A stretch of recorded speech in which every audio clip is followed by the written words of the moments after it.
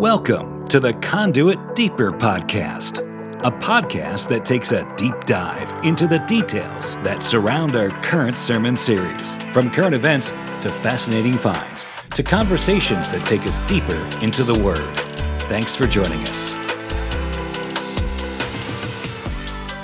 Welcome to our Deeper podcast. My name is Mo, executive pastor at Conduit Church, joined with our lean pastor.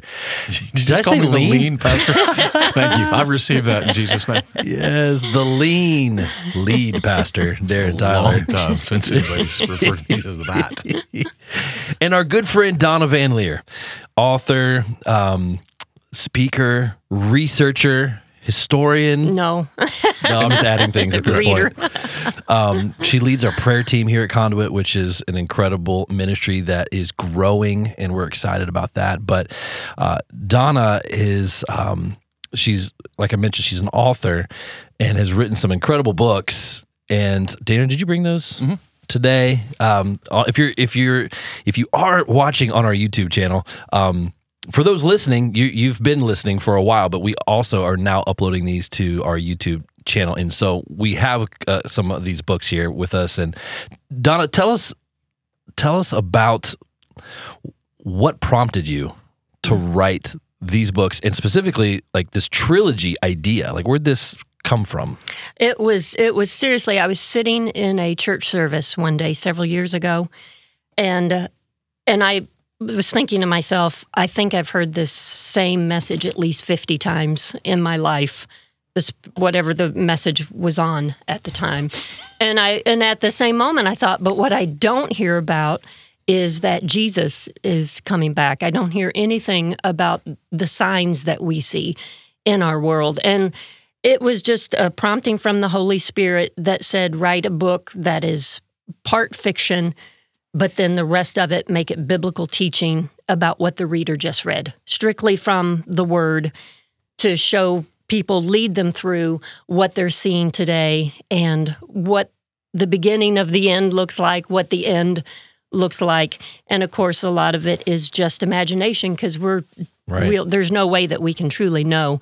But I did want the people to know it's not just fiction, it's not myth, it's not a fairy tale, it's actually from the Word of God. So the content specifically end times, taken from probably, I'm guessing, Ezekiel and Revelation. Just throughout Scripture. Yeah. Because, prophecy is 1/3 of Scripture. So throughout the whole Bible, I was just, picking throughout the Word. It's amazing. Yeah, it's such a great idea especially to put it in a trilogy form.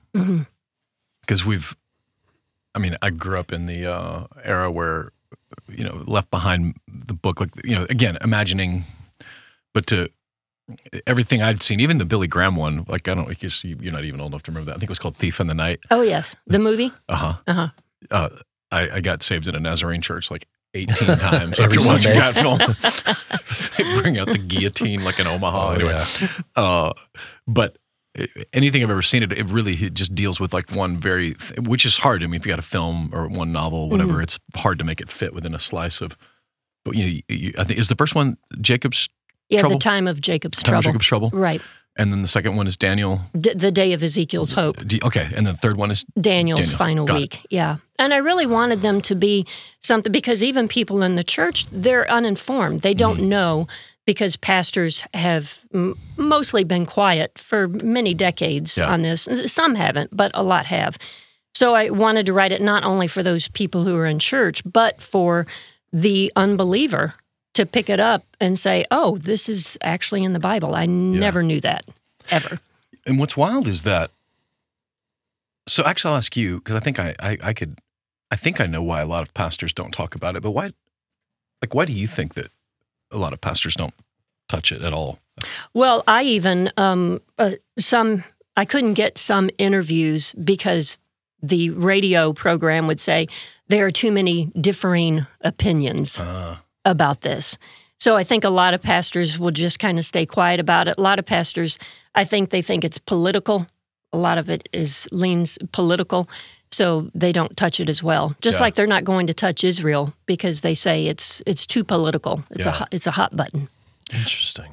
I've wondered And I agree with all of that, by the way. And then it sort of like all sums up in that it seems to be perceived as like this advanced part of like Bible study, like we only in seminary, but the rest of the world, like we don't, it's too hard, so we don't. But when you think about, obviously Paul, let's back up. You said it, like a third of Scripture is prophecy. And then you look at, Jesus, he talked about it every epistle at some point refers to it. And Paul in Thessalonica, the second letter of the Thessalonians, he said, and while I was with you, I taught you, which the famous passage about Antichrist, but he was only in Thessalonica for 3 weeks. So he considered it elementary enough that I got 3 weeks with you guys. I'm going to make sure we cover this part of it. And so somewhere along the line, it seems like it became this complicated, seemingly complicated. So we just don't touch it. We don't want to be divisive. We want to, and I'm sure there's a myriad of reasons, but that feels like it. But the Bible itself is like, this is so simple because it's so elementary that Paul would cover it. And I, feel like that we've covered it a lot. In fairness to other pastors, like you get 35 to 45 minutes on a Sunday. And it is difficult to cover something like that, but it's not impossible. Like obviously we did it on Sunday. We'll do it again this Sunday. We went through the whole book of Revelation a couple of years ago. Like it's not, to me, I guess that's the lie of Satan, is that it's hard and it's complicated. And so we'll just avoid it. And which if you're Satan, what a great strategy. Keep us ignorant on it. So, which is, by the way, why we've invited Donna, because she's, in times like this especially, but you've done so much research. You don't write a book like this unless you spent, hours and hours and hours and hours of research with it. And so a lot of what we're seeing right now, the questions we're getting, and it was funny, even like in staff meeting yesterday, we were, the youth pastor Joel was saying the kids are scared. Like they're talking about it in deeper teenagers, so, parents, if you don't think that this matters much, know that your kids think it matters because they're seeing it on social media and they're being told by TikTok algorithms what to think about it. Right. Which is resulting in them being scared. And so, if we're not answering these questions, someone else is going to answer them for us. And I'd much rather have the Bible do it. And if I'm going to have the Bible do it, having someone like Donna, who has done so much research and spent the better part of your adult life looking into these things, having your voice here. Even a friend who has a prodigal son was saying that because of the news, because of everything that's happening, he actually went to church a couple of weeks ago because he's hoping to find some answers. Somebody to say something, yeah, because it's so confusing, and there is such fear that's being generated through social media and the news. And it's interesting because I have a friend, and she knows someone who works at the Pentagon in some sort of information office there. And she asked him, how much of our news is true? And he said, hardly any of it, compared to what they know as truth and fact. What we see, the propaganda that we see on all the news outlets and social media, wherever we're looking, is mostly untrue. I had somebody ask me a couple weeks ago, like, why is it taking us so long to talk about Israel on a Sunday, right? Because, the attack happened on the 7th of October. We talked about it this past Sunday, so it was about a month went by, and somebody's like, wait, what took you so long? And I think, I know one of the reasons was, for us, is the fog of war. It's like, you got to let it sit for a minute to really gather all the data points that aren't propaganda, to gather all the data points that aren't misinformation and disinformation. Because a lot of guys and a lot of people that have responded immediately out of the gate, they're saying things with not all of the facts, and creates more confusion, I think, and creates more fear. And so giving it a little bit of some lead time for us to dive into something where we can gather data points and speak more clearly and more informed, I think is a good thing. Yeah. And you were out 2 weeks, right? Yeah, I was. And when you trust in God's sovereignty, like I was scheduled to be out long before Hamas launched this attack, and obviously we did pray for them. So absolutely, to say that we were silent, right, is entirely accurate. But we were, I did want to wait until we knew more, because there's one of the big questions, right? Is this it? Is this the end? Is this? And when you see an attack from the south, you're like, well, maybe.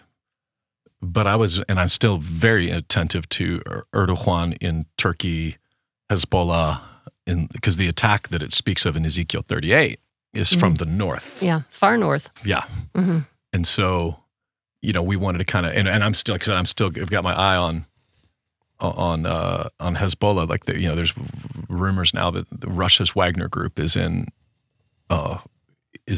Lebanon, that they're using Russian weapons to attack Israeli support. So, keep your eye on the north for sure. Sure. And Russia's been supplying Iran for many years with weapons. Yeah. They've been bolstering them up. Yeah, and that's the thing. So you're like, okay, what you think of the prophetic, and there's different views, and sure, whatever. But man, thousands of years ago, right, there's this prophecy about these nations that would build an alliance together. And when you think about a secular, godless Russia and a Islamic religious cult that's Iran building, they don't seem like they would match. Right. But they are. Right. And that was prophesied, thousands of years ago. So when you start cross-referencing all of those nations in Ezekiel 38 and 39 with the nations that they represent, where they are located today, and you see that for most of the 90s and into the 2000s, Turkey was building and had built an alliance with Israel, which was confusing to a lot of Bible scholars. Right. Because Turkey was considered the secular, we're vacationing in Turkey now, and then Erdogan becomes the president for life. And, he has been very, very vocal in these last month about, Israel is a terrorist state, Israel is, committing atrocities, which is so the hypocrisy of Erdogan, who has been murdering Kurds in Iraq, like saying millions, committing war crimes. Like, oh man, right. So that said, like from where we are right now, one of the things that we're hearing the most is from far left progressive, the normal places, Berkeley, the wackos. But there's also a segment of Christians who are like, is the modern day Israel Israel? And do we, quote unquote, blindly support them?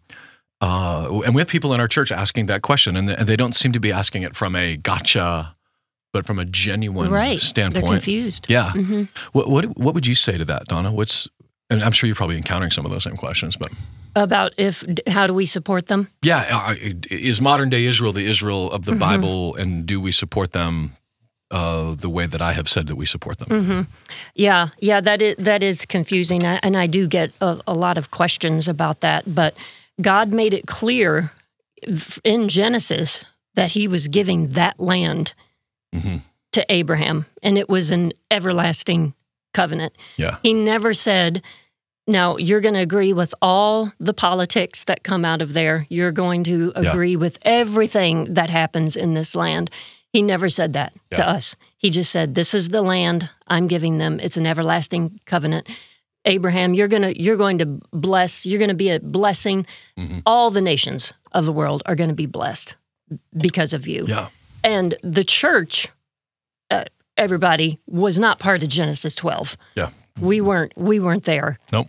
And so I heard Pastor Jack Hibbs recently, he referred to some pastors as knucklehead pastors who preach replacement theology, that somehow the church has replaced Israel. But when you look at Genesis 12, you look at Genesis 17, all the Genesis blessings of that covenant, the church isn't there. Church isn't there until Pentecost. Yep. So to say that Israel is different from that Israel, that the land is the land that God gave to them as an everlasting possession, everlasting covenant. And he said that the Jews would return to that land, and I love it in Ezekiel 36. Ezekiel 36, 37, 38, and 39, it all goes in order. In Ezekiel 36, God tells Ezekiel to prophesy to the land, which is amazing. He tells them to prophesy to the mountains, to the streams, to the valleys, to everything, that the cities are going to grow up. The land is going to thrive, and the land is a wasteland. Yeah. He even says in there that the nations have overtaken it. They've destroyed the land, but it's going to come back only when the Jews return. Yeah. Which is amazing. He prophesied that. Yeah. Only when the Jews return would the land thrive again. And when you are in Israel, and you go between Israel into, say, a neighboring country, the difference is palpable. Mm-hmm.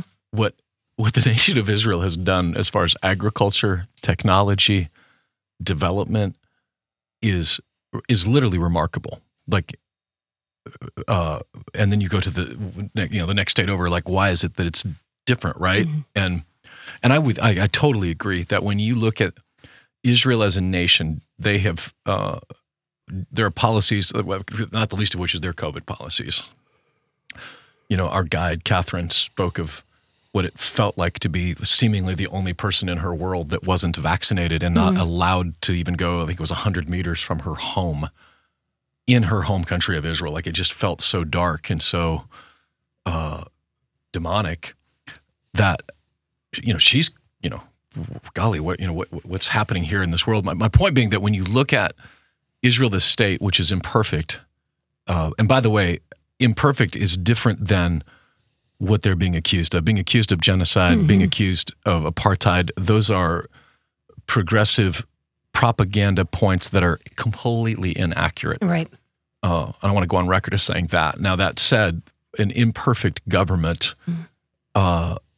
is the story of government in a Genesis 3 world. And when you look through the entire history of Israel throughout the Old Testament, the 1st, 2nd Chronicles, 1st, 2nd Kings, you saw Israel rise and fall with good kings and bad kings and God. But the thread of that still was God saying that I gave a promise to a guy named Abram, was without condition, because I loved him, not because he's great. Abram had very cowardice moments with this. She's not my wife, she's my sister. Like he had a lot of flaws, but God said, I'm choosing him, and we ought to take solace in that, because the sovereignty and the grace of God is not based on how good I'm going to be able to pull this off, but based on how. So for God to say, I'm keeping this promise to Israel, I've said it, and it's sort of glib, but it really sunk in with me. If it's true for the Jew, then it's true for you. Like, if he'll keep his promise to Abram, right, then I know he's going to keep his promise to me. And when you go back to the land, because one of the things when you talk about apartheid, and especially the I don't know about knucklehead pastors, but I know there's a bunch of knuckleheads in Berkeley and Portland and New York calling Israel, colonizers. Right. Clearly, they're not teaching history. Whatever they're teaching at MIT and these places, it ain't history. But what is the answer to that? That Israel is a colonizing nation, not just from a biblical, but from a geopolitical, historical facet of it. Like, why are they not colonizers? Why is that propaganda? Oh, I would love to go through some of the historical facts of the land. And I would love for you to do that. Oh, good. Because I think it's just fascinating how just the historical record, period.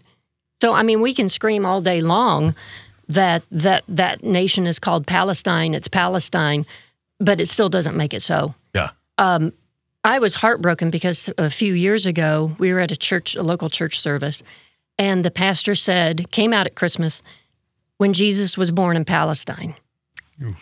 Wow. Yeah, it was cringy for me. He's a Christian church.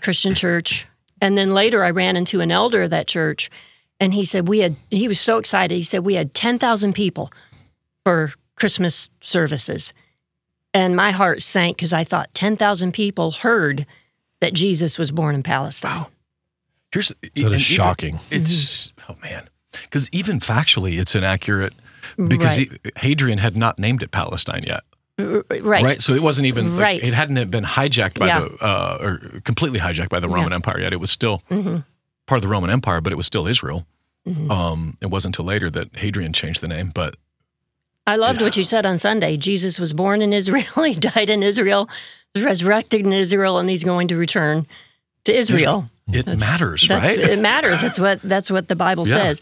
But just a brief timeline. In AD 70, the Jews were driven out, and the Bible says that the Jews would be pulled back in from all nations. That first diaspora was Babylon. That was just one nation.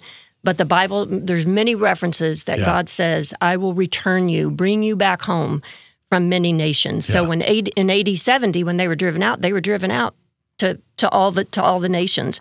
But there was always a remnant that remains. I love that about God. There was always a remnant that was in that land. Yeah. And for many years, the Jews were still the majority in the land. There may have been other people there, but they were the majority by, several thousand.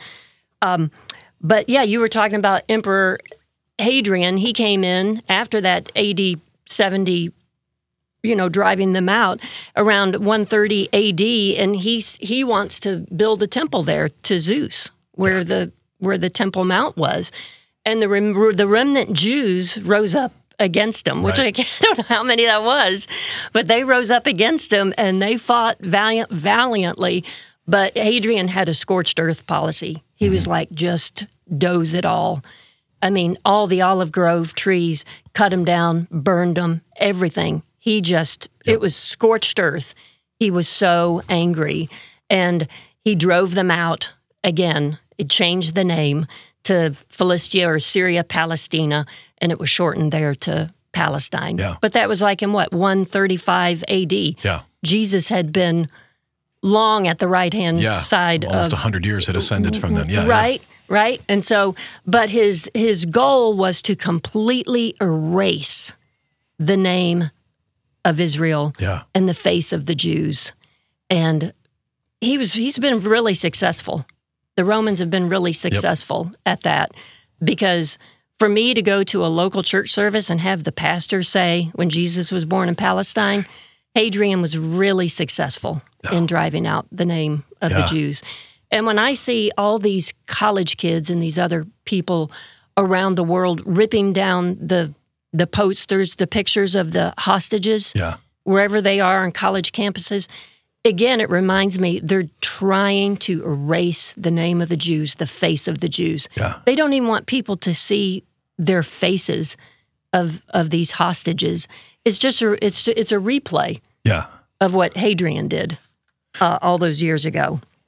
Yeah, anti-Semitism it's straight up demonic and from the pit of hell. I can't remember which pastor, but anti-Semitism is Satanism. Like they are one and the same. Right.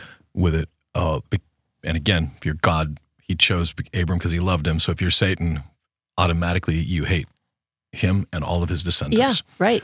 Right, you hate his people. Yeah. Right down to the idea then that, let's keep going then. So that's because I wanted to get to the Islam situation and why they hate him, but long before Arabs were in the land. Yeah, long before Muhammad's even born. Yeah, we're talking, he didn't even show up till the mid-600s, right? So we're talking 600 years before that. Right. But what's interesting about that land is because they've destroyed everything. Nothing grows there. It's a pitiful wasteland. Nobody wants to live there. And it wasn't a recognized nation. It literally was just controlled. Yeah. It was controlled by the Crusaders for a while, the Muslims for a while. The Turks, the Ottoman Empire, had it since the 1500s. After World War II, the British controlled it for a while. But it was never, ever, ever a recognized nation. Yeah. Ever. Not until the UN in 1948 said that it could be Israel. And what's interesting, in 1947, the UN tried to divide the land, give portions to the Arabs and portions to the Jews. The Arabs said no. Yeah. And that was the second time. The first time was in 1936. They offered them land. The Arabs said no because they want all of it. They don't want the Jews to have any of it. Yeah, the thing that is lost on most nuanced news coverage is how many opportunities have been presented for a two-state solution, for an Arab nation that has been passed on because and not just Hamas, but PLO, even Jordan, like they're not looking for a two-state solution. They're looking for a Arab state solution. So when they've gotten to the finish line, whether it was Carter, Clinton, Bush, Obama, Kushner, they all ended up falling short because from the others, it's like a negotiation where the other side it wants you dead. Mm-hmm. And not all people in the land of Palestine area would say that, but the leaders they have elected and the leaders they are tolerating, that is what they say. And they don't make any secret. They're not pretending. They've been very clear. Mm-hmm. And so when you come back to that table of negotiating, even for the two-state solution, and there are guys that I really respect who are Christians but Jews who are in positions of authority, and they say that eventually that is the only solution, will be a two-state solution. But that also it assumes that on the other side of that, the Islamist rule from Turkey to Syria to Iran would agree to that, and they have shown no evidence whatsoever of that at all. They've rejected every single two-state solution peace deal, every single one. Yeah. And they will continue to reject it because they cannot abide by Israel existing. Can we even go back farther to even why the name Israel is Israel? You know, it's Abraham's grandson, right? Jacob. Mm-hmm. So Jacob is renamed Israel, which I think is an interesting note, and that he was given a new name after he's wrestling with God. Yeah, in the history of Israel, the name Israel. Yeah, struggling with God. I mean, he who wrestles with God, Jacob, to contend with. Yeah, like, and it's been accurate. Like right. Israel been on a struggle bus for a while. right. So what does Tevye say in Fiddler on the Roof? He says something to that effect. But I know that you chose us, but why, or something, something like that. So the 12 tribes of Israel, of Jacob, came through, obviously, Jacob. And that was the land of Israel. Yeah. And that's what they've been contending with ever since. And in Islam, in the Quran, which came 650 years after Christ's ascension, it wasn't like, at the very beginning there was Islam and there was Judaism or Islam and Christianity. It's the last one to the party. But the Quran is literally the opposite. So this vision that Muhammad has that he initially thinks is demonic, and it was his wife that talks him into it was God, it reverses the story. So it's not Isaac, it's Ishmael. Yes. That's the blessed one. It's Ishmael's people, and that's their struggle bus starts right there at that. That's where the family tree splits for them. And so almost everything inside of the Quran is either a complete new fabrication or a reversal of what is in the Christian heritage and the Jewish heritage. I don't have a ton of knowledge around that story just because I don't know it. But are there 12 tribes that come out of Ishmael's line? No. I'm just curious how similar. Yeah, it's not quite like that. Yeah. It is, but that's actually the differentiation between Shia Islam and Sunni Islam. Shia, if I'm getting this right, maybe we call Fuad. Yeah. Shia is it's got to be a direct descendant of Muhammad. So it's actually they're continuing the bloodline. Sunni, the Mahdi that they're waiting for, doesn't necessarily have to be related. He can be chosen, whatever. But this is one that's literally in the bloodline. So if I'm remembering it correctly, they would trace Muhammad's genealogy back to Ishmael. And so it had to be, and I think it was his uncle that is where Shia came from. And by the way, it's only like 30 years after Islam is founded. It's not like there's like hundreds of years and this fissure between Shia and Sunni. It's almost immediately that they split. It was Muhammad's death that, modern day, if you don't have a successor for your company, you get the great television for that. But that's what happened. He did not have a successor named. And so the battle began for who is going to replace Muhammad. What's interesting is that Jerusalem, or Zion, is mentioned over 1,000 times in the Bible. It's not mentioned at all. 0 in the Quran.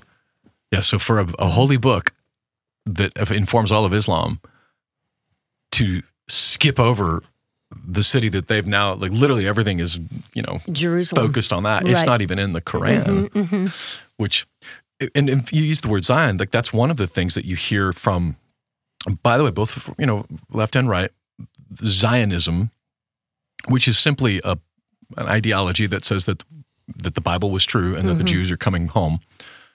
But Zion's a location, right? Mount Zion? So there's Mount Zion, but Zion is Israel. Like it's it's another name for Israel? Yeah, right. Am I getting that right? It's like America and the United States. It's like the same. Right. Same but different. Different. It's a phrase that describes the same. And it is the land. They're 100% about the land. I appreciated you saying that. Yeah. Not the government, but the land. And that's why the battle has been, is, and will continue to be about the land. That's what the arguments, it's what the, when you read any sort of a history of the negotiations for peace settlements, it's always about the land and who's going to be where. It's why in Gaza, 2005-06, they removed Israeli forces from there, but also any Jewish people were removed from there because it's their land, not the Jewish land from it. And so the land is what God, it's why it was great you brought up Ezekiel 36, like prophesy to the land. Yep. Because the land is what God is focused on.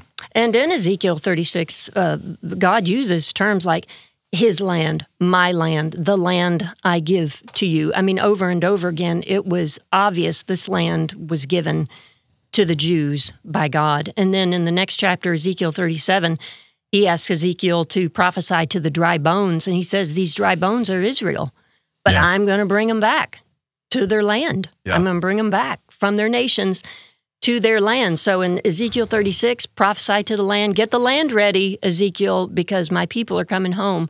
Yeah. Ezekiel 37, the dry bones, they come to life. He brings them home. And then in Ezekiel 38, that's that huge war that comes up. And I even got a text last night from a friend, and she said, Donna, is the church around for that Ezekiel 38 war? Because, even that is confusing. Well, certainly everything's in place right now with Russia and Turkey and all everything is in place. Yeah. That could certainly happen. I have a question about that. What would be the main difference from, let's say, the 1940s to now, like during World War II, from a geopolitical sense, what, the believers that were reading the same scriptures that we have today in the 1940s, probably having very similar conversations that we're having today, is this the end? What, in a geopolitical map or just the conversations and who's alliances, what's different 70 years later that leads us closer to the return of Christ? And I would caveat that and say what's different even since the 80s. Wow, yeah. 1970s, the late great Planet Earth. Yeah. Left Behind in the 90s.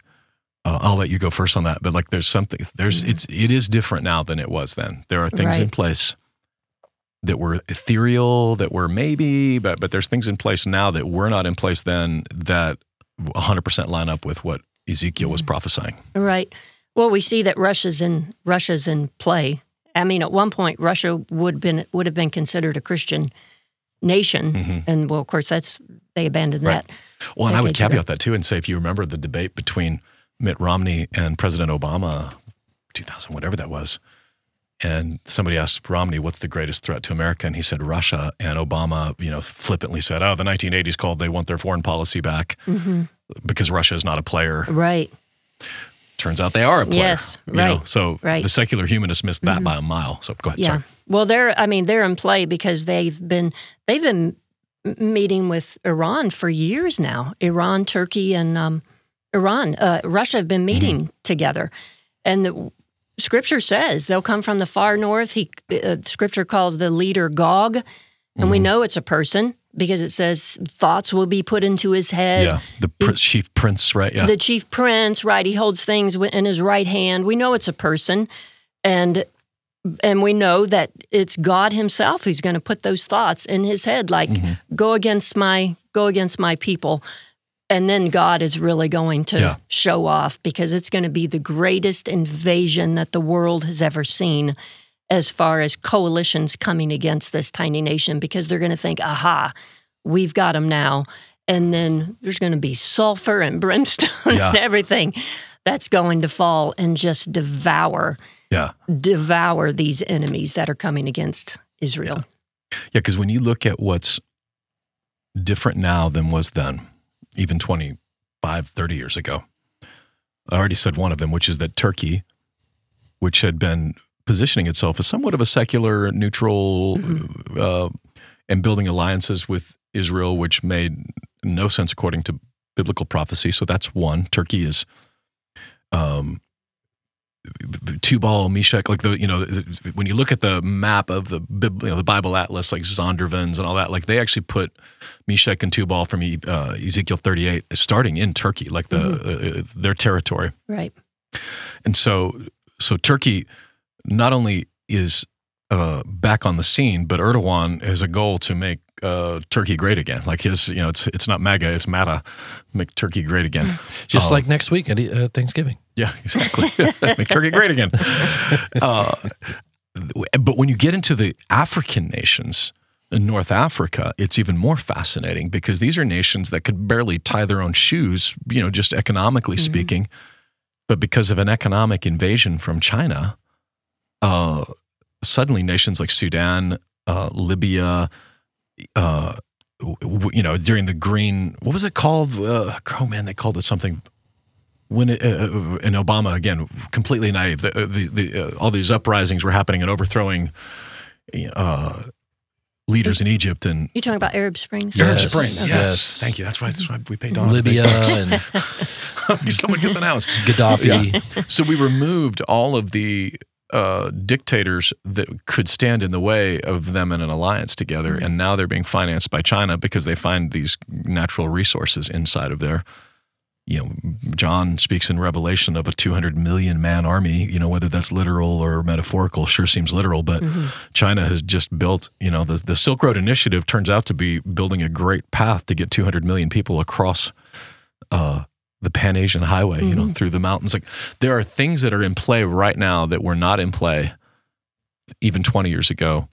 And not the least of which, there is a literal group of people inside of a literal Jerusalem collecting the pieces for a literal temple to be rebuilt. Yes. And they're like done, right? I mean, all they're waiting for is that perfect red heifer because everything else is in place. Yeah. Funny, when I was there last year, this is so hilarious because it involves Texas. Of course, it's Texas. Christian farmers in Texas have been breeding red heifers. Yeah. Of course, it's Texas and bringing cowboys over to Israel to bring the red heifer in. But yeah, there is a literal. There's a lot of things now that were not there before. That, and by the way, the rapture of the church, the taking away, like it's a signless event. Like it could happen right now. Right. None of this has to happen before the rapture of the church. And at the same time, and I don't know what you think about this, but when you look at Ezekiel 38, there isn't any promise that we wouldn't be there for some of that. Right. If not all of it or most of it, whatever. Like the war itself isn't necessarily that. Right. So we're not immune as far as Jesus people in America if we have some idea that God doesn't want us uncomfortable. Right. Billions of Christians around the world can attest that that's not accurate with it. So that's would be my answer, is that there's a multiplicity of things that are in place that have never been in place before, not the least of which started with a nation being born in a day, a nation that was evaporated from the face of the earth, that somehow miraculously, against all odds, now became a country again. And then from there, the tipping point started to where we are. And that was God's will. I mean, he prophesied that this is going to happen. Like I had emailed you, because we were emailing back and forth about this, and I said, man likes to insert his thoughts and opinions into this, but it's God's will. It's my will. This is what I'm going to do with the land. I'm giving this land to them. And the fact that it wasn't based on their faithfulness, and that's what the scripture says. Yeah. It wasn't based on your faithfulness. He even says, I'm bringing you back to the land not because of your faithfulness, but because of my holy name. Yeah, my good word to you. That's right. And the fact that he made that covenant and Abraham was asleep. Yeah. It was unconditional. It was just all on God. It wasn't on Abraham's part. Yeah. Because Abraham was yet to show himself exactly what he was going to do. Which is what Romans 11 says. Like when we use that the verse, which I can't remember exactly the verse, but the gifts and the callings of God are without repentance. He doesn't change his mind. That is taken out of context all the time. Because he is talking about the calling of Israel. I have not changed my mind about Israel. That's what Romans 11, and if you're reading Romans 9, 10, 11, 12, like you get this, maybe that's just like a little aside or a parenthetical, but it's literally in the perfect flow of the gospel of Romans 9 and 10.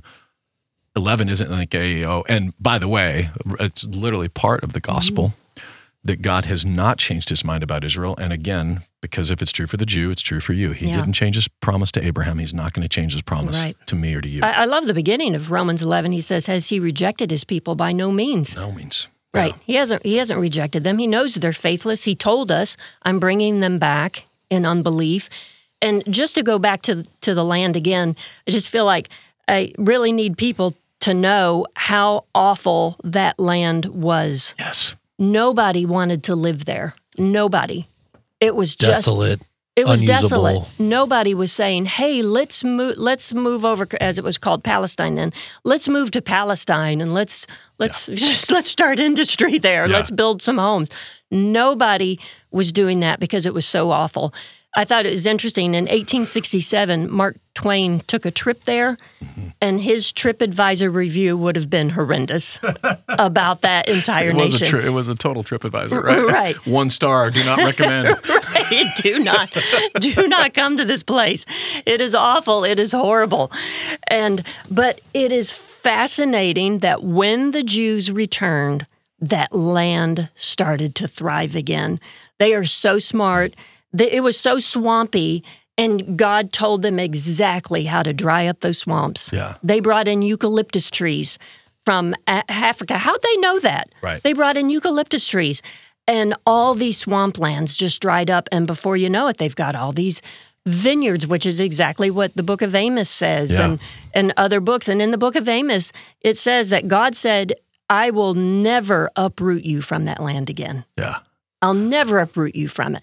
So when we see all these wars, everything coming against Israel, we have the assurance of God's word. They're not going anywhere. Yeah. I loved it when the Hamas's son on Sunday in the video. Yeah, Yusuf. Yeah. Yeah, he said they have unleashed. Hamas has released the wrath of God, and that is exactly right. Yeah. So we can just sit back and watch because we know Hamas is going nowhere.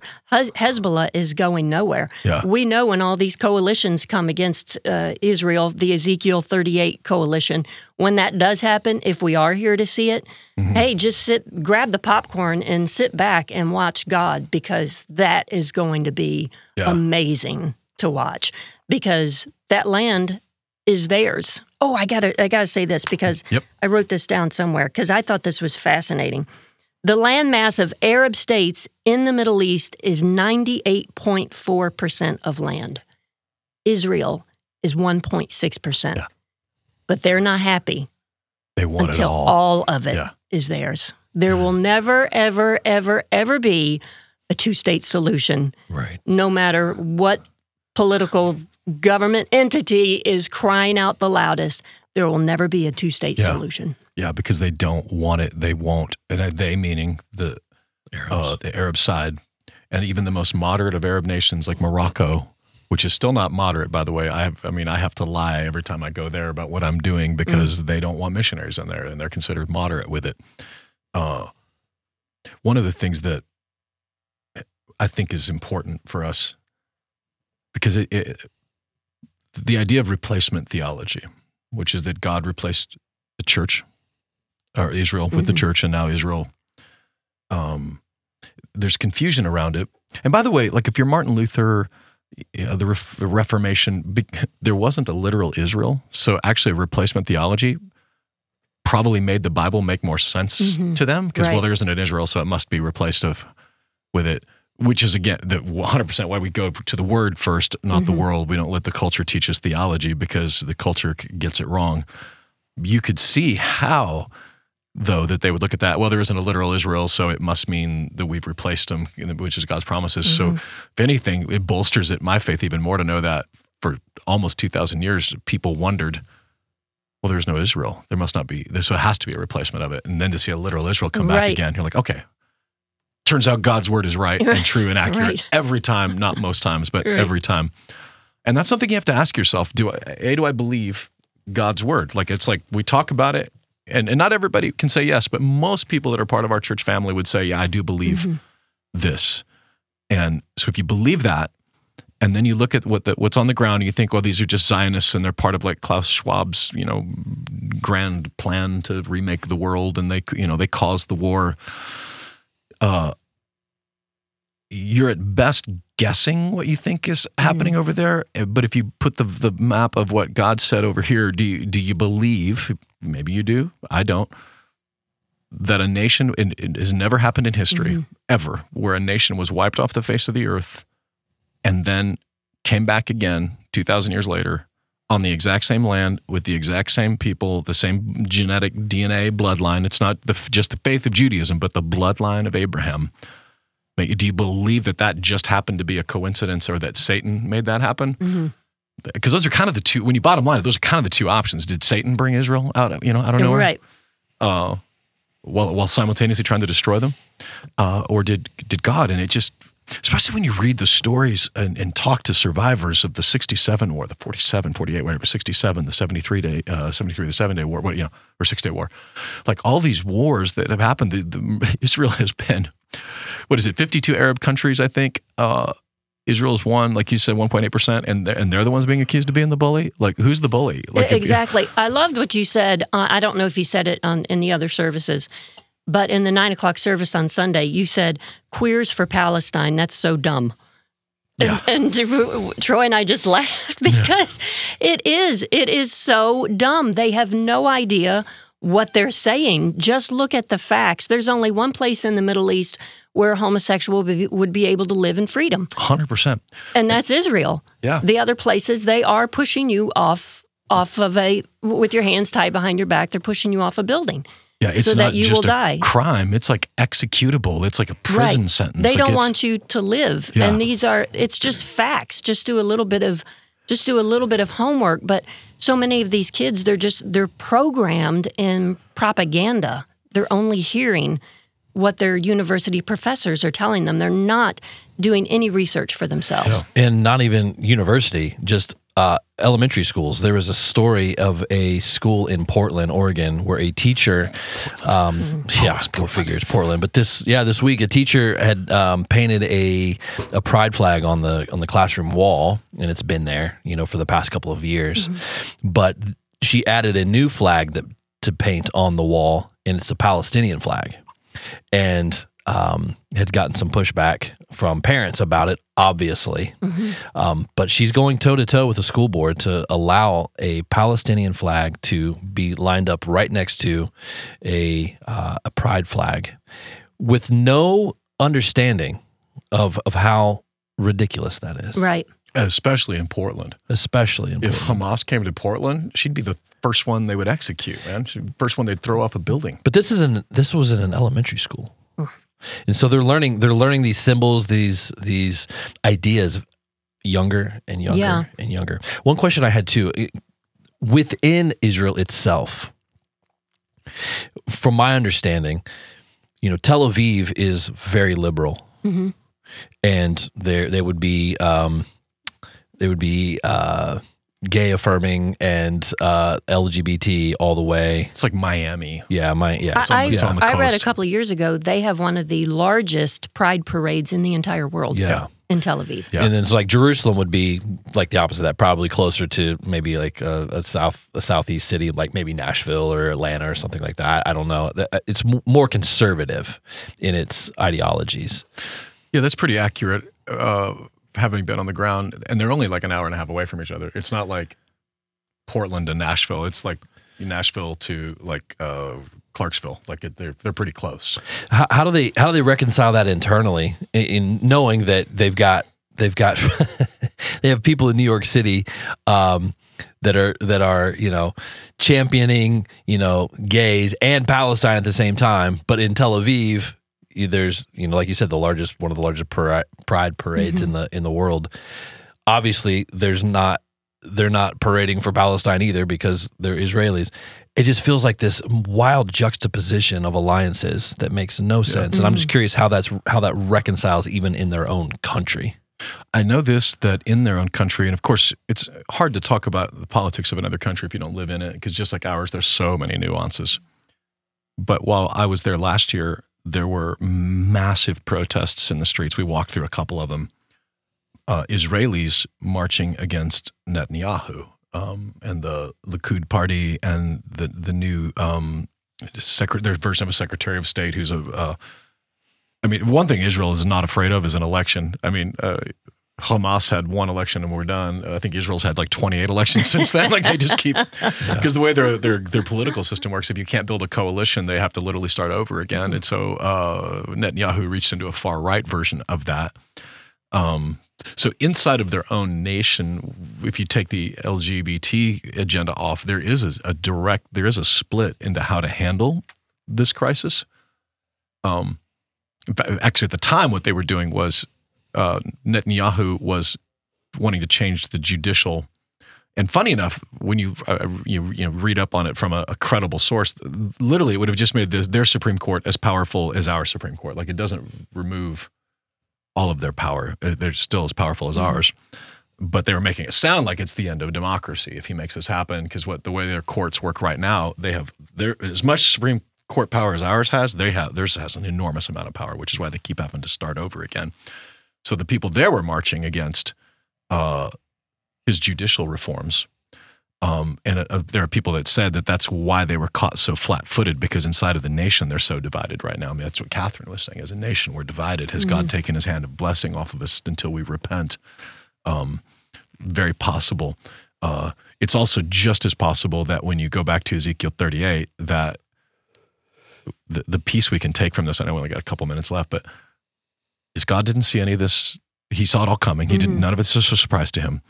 And in Ezekiel 38, it actually says to Gog, I'm going to put a hook in your mouth and I'm going to drag you down into it. Like God's sovereignty is all over this, even to the madness that we're seeing right now in 2 Thessalonians 5. We talk about this all the time, like how a queer for Palestine, I think is what I said, was that it's like a chicken marching in favor of KFC. Like it doesn't work.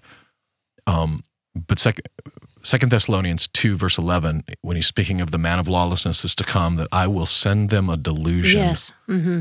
So when you look at what's happening in the world right now and you think this is delusional, know that this is God answering the prayers of the secular humanists, the Islamists of my kingdom come, my will be done. This is what you get, which is delusion, not clarity. I heard Jack Hibbs recently, and he actually was talking about a situation, and he said, you are so ignorant if you believe that. And I thought, wow, I bet some people are really offended that he would use the word ignorant. But I thought, you know what? We are past the time of sugarcoating everything, we're done with that, and whitewashing everything. That moment is past. Right, and pastors and believers, we have to be more plain-spoken about what's happening in our world.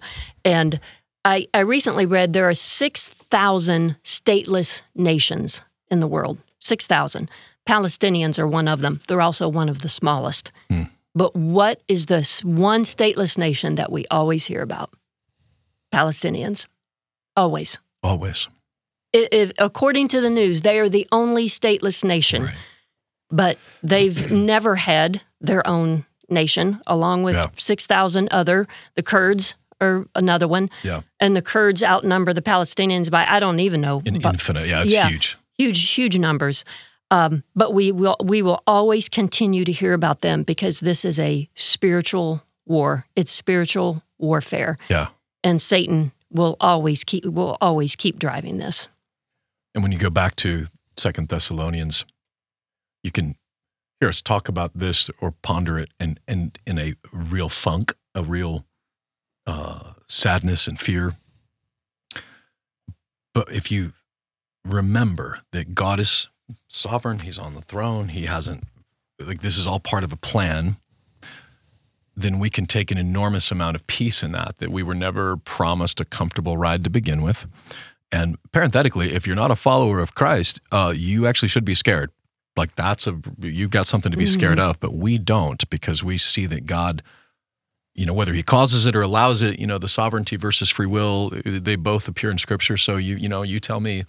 But he says, I'll put a hook in their jaw. He says, here, I'm going to send them a delusion. In fact, Paul, 2 Thessalonians 5, he'd been with the Thessalonica church 3 weeks. and decides that this is important enough that I'm going to spend time on this. Because if you remember, I told you, don't you remember, verse 11, don't you remember when I was with you, I used to tell you these things.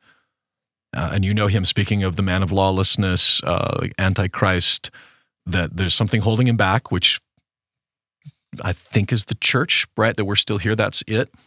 Because this is where, Paul talks a lot about the church being, taken out before some of this stuff. But verse 9, he says, the coming of the lawless one will be in accordance with how Satan works. Mm-hmm. This is not how God works, this is how Satan works. He will use all sorts of displays of power through signs and wonders that serve the lie, and all the ways that wickedness deceives those who are perishing. They perish because they refuse to love the truth and so be saved. And people, if there's something we've seen right now, they hate truth. They want narrative, my truth, they hate the truth. And verse 11, and so for that reason, because they hated the truth, God sends them a powerful delusion so they will believe the lie, and so that all will be condemned who have not believed the truth but have delighted in wickedness. That's literally what we see in legacy media, Disney Plus, whatever, like delighting in wickedness is everywhere right now. Jesus is coming. And for us to be ready, what did Jesus say in Luke? Like, look up when you see all these things happening, look up because your redemption and in draws nigh. In the passage of Luke as well, the very first words out of Jesus' mouth was, watch out that no one deceives you. Yes. Because he knew. They're going to come. Right. Yeah. The delusion, the deception was going to be so strong that he was warning them, you have to watch out. You have to pay such close attention, but you have to stay in the Word because you won't be as confused when you know exactly the plan that God has. And He is still yet to deal with Israel. Yeah. And that will come during that tribulation period. Yeah, because it's called the time of Jacob's trouble. Yeah, that's right. That's right. Segue. Because it's the wrath of God, poured out on a Christ-rejecting sinful world. Mm-hmm. But Jacob's trouble, because Israel is in the middle of that. And if you've rejected the work of Christ, which is receiving that wrath for me, Paul would say in Thessalonians that you are not appointed to wrath as a follower of Jesus.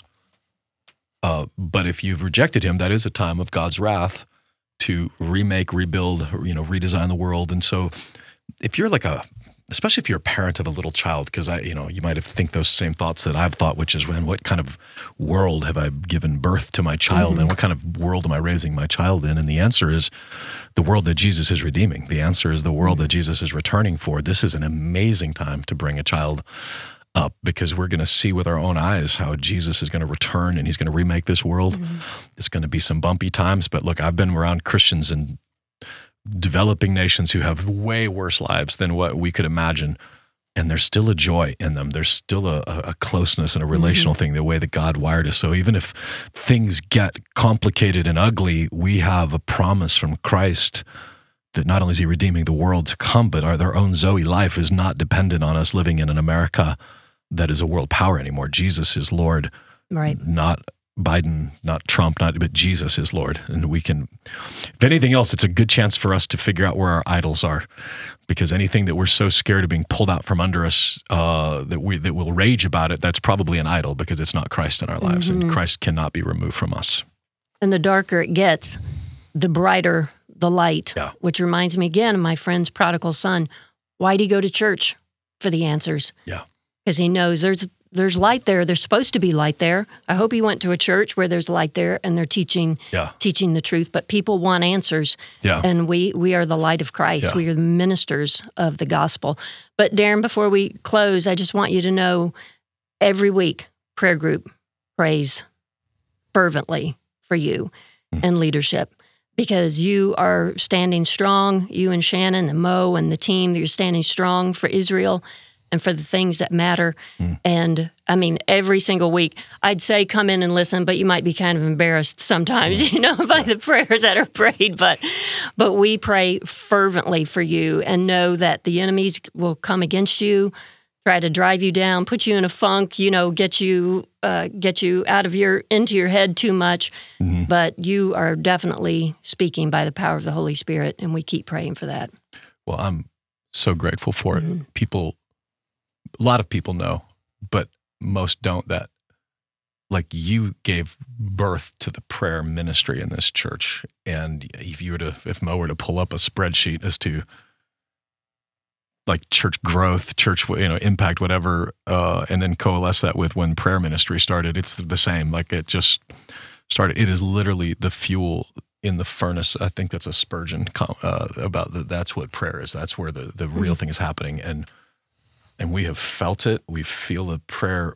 We obviously we keep seeing prayers being answered, which is, turns out God still answers prayers, right? But it's been a huge driving force, even for, for us. Like we feel it the way it guides us. We feel it the way that it protects us. And if we aren't ourselves in that moment, and if you're watching this and you're not praying like on a regular basis, maybe I coined it, I don't know. It kind of makes you a functional atheist, right? Which is, in this situation, I totally believe in God, but in this situation, I'm going to handle it myself. Which in this situation, I'm not believing God. So I'm like a situational atheist and the Lord has really whipped me back into shape in that area, because that's, in the times to come, we're going to need the Holy Spirit. We're going to need a relationship with Him. There's always been a connection between purity and power is in the New Testament. And that's what we're experiencing, especially from the prayer team. And so I'm grateful, like so grateful. And I know that there are so many, like even when we're talking about like the list of people who are on the prayer team now, it's so big. There's so many, but you started that from stepping forward. And so I'm grateful for you, for Troy, for your kids. There's no, I don't know of a family hardly that serves as selflessly and quietly as you guys do, whether it's making coffee or just loving people in the church or praying. That there's no ribbons for that. So consider, I guess, this is your ribbon. Thank you. Well, Prayerless Church is a weak church, and the team, if you're listening and on Sunday, and I love it how you always say that, Darren, if you feel like you need to go back, that's the Holy Spirit trying to get you up out of your seat. Yeah. And don't grudge them. Don't just keep sitting there, because I know that all those prayer warriors, I mean, they really take those people to the throne and pray for them. So it's not little milquetoast prayers. So get up out of your seat and go to them, because they're ready. They're ready to pray. Well, you guys answered the question that I was going to ask just a couple of minutes ago, which was, how do we guard against the delusion that we are faced with? And it's time in prayer and time in the Word. And stay off the news. Yeah. The news will mess you up. The time in prayer and the time in the Word does not include time watching the news. Right. Those are the two main things that need to be propping up our faith, so that we can see clearly and be aware of the delusion that is being presented. And I would add one thing to that, which is love the truth. That's what Paul is saying here. They hated the truth. Yeah. And there's something to that we used to joke in Christian music world that part of the problem was that the truth isn't always commercially viable. Like what you need and what you want are not always the same thing. And so you have to ask yourself, do I love the truth? Do I want? Because I experienced it in my own life that if I'm actually seeking the truth, seeking Jesus, like I'll find it. If I'm seeking a narrative, if I'm seeking something that just to make me feel better about myself, that's hating the truth. It's actually loving myself over the truth. And once you seek the truth through the Word, right, through prayer, and the Bible is it. Even if you feel like the Holy Spirit told you something, but it contradicts Scripture, the Holy Spirit did not tell you that. This written Word is trustworthy. It's been proven over and over again. And I think I said it Sunday, but if Jesus already fulfilled 300 and some odd prophecies in His first coming, He's not going to leave the rest of those prophecies unfulfilled. Right. There is no fulfillment of Ezekiel 36 through 39 in history, none. And that's going to be fulfilled, and it could very well be fulfilled in our lifetime. And for us, that means we look up, because our redemption draws nigh. Like, if anything, if I was born with kids in the 40s, 50s, I'd be like, man, what kind of a world did I raise them in? Because it would seem so hopeless. But I'm thinking, I feel now like I've raised my kid in a world where Jesus is returning to it. Like this is the disciples wished they could have been alive for this time, and here we are taking it for granted. Right. Donna, thank you for joining us. Well, thanks for having me. Thanks, Donna. Thanks for your insights. It's always good to have this discussion. Well, I'm sure we'll do it again soon because there's as long as this keeps ramping. There'll be plenty of conversation. Wars and rumors of wars, right? Yep. If you didn't catch last week's teaching on Sunday, you can always find that obviously on our podcast and on our YouTube. All of our information, anything that we're talking about through the podcast or on a Sunday, it can be found on our website, conduitchurch.com. Would love for you to maybe even go all the way back to maybe 3 or 4 years ago when we did a study through the book of Revelation. All of that is also on our podcast as well. If you want to kind of catch up as maybe you've chosen to read through the book of Revelation right now, you can go back and listen with us there also. Thank you for spending time with us, and we hope you have a great Thanksgiving.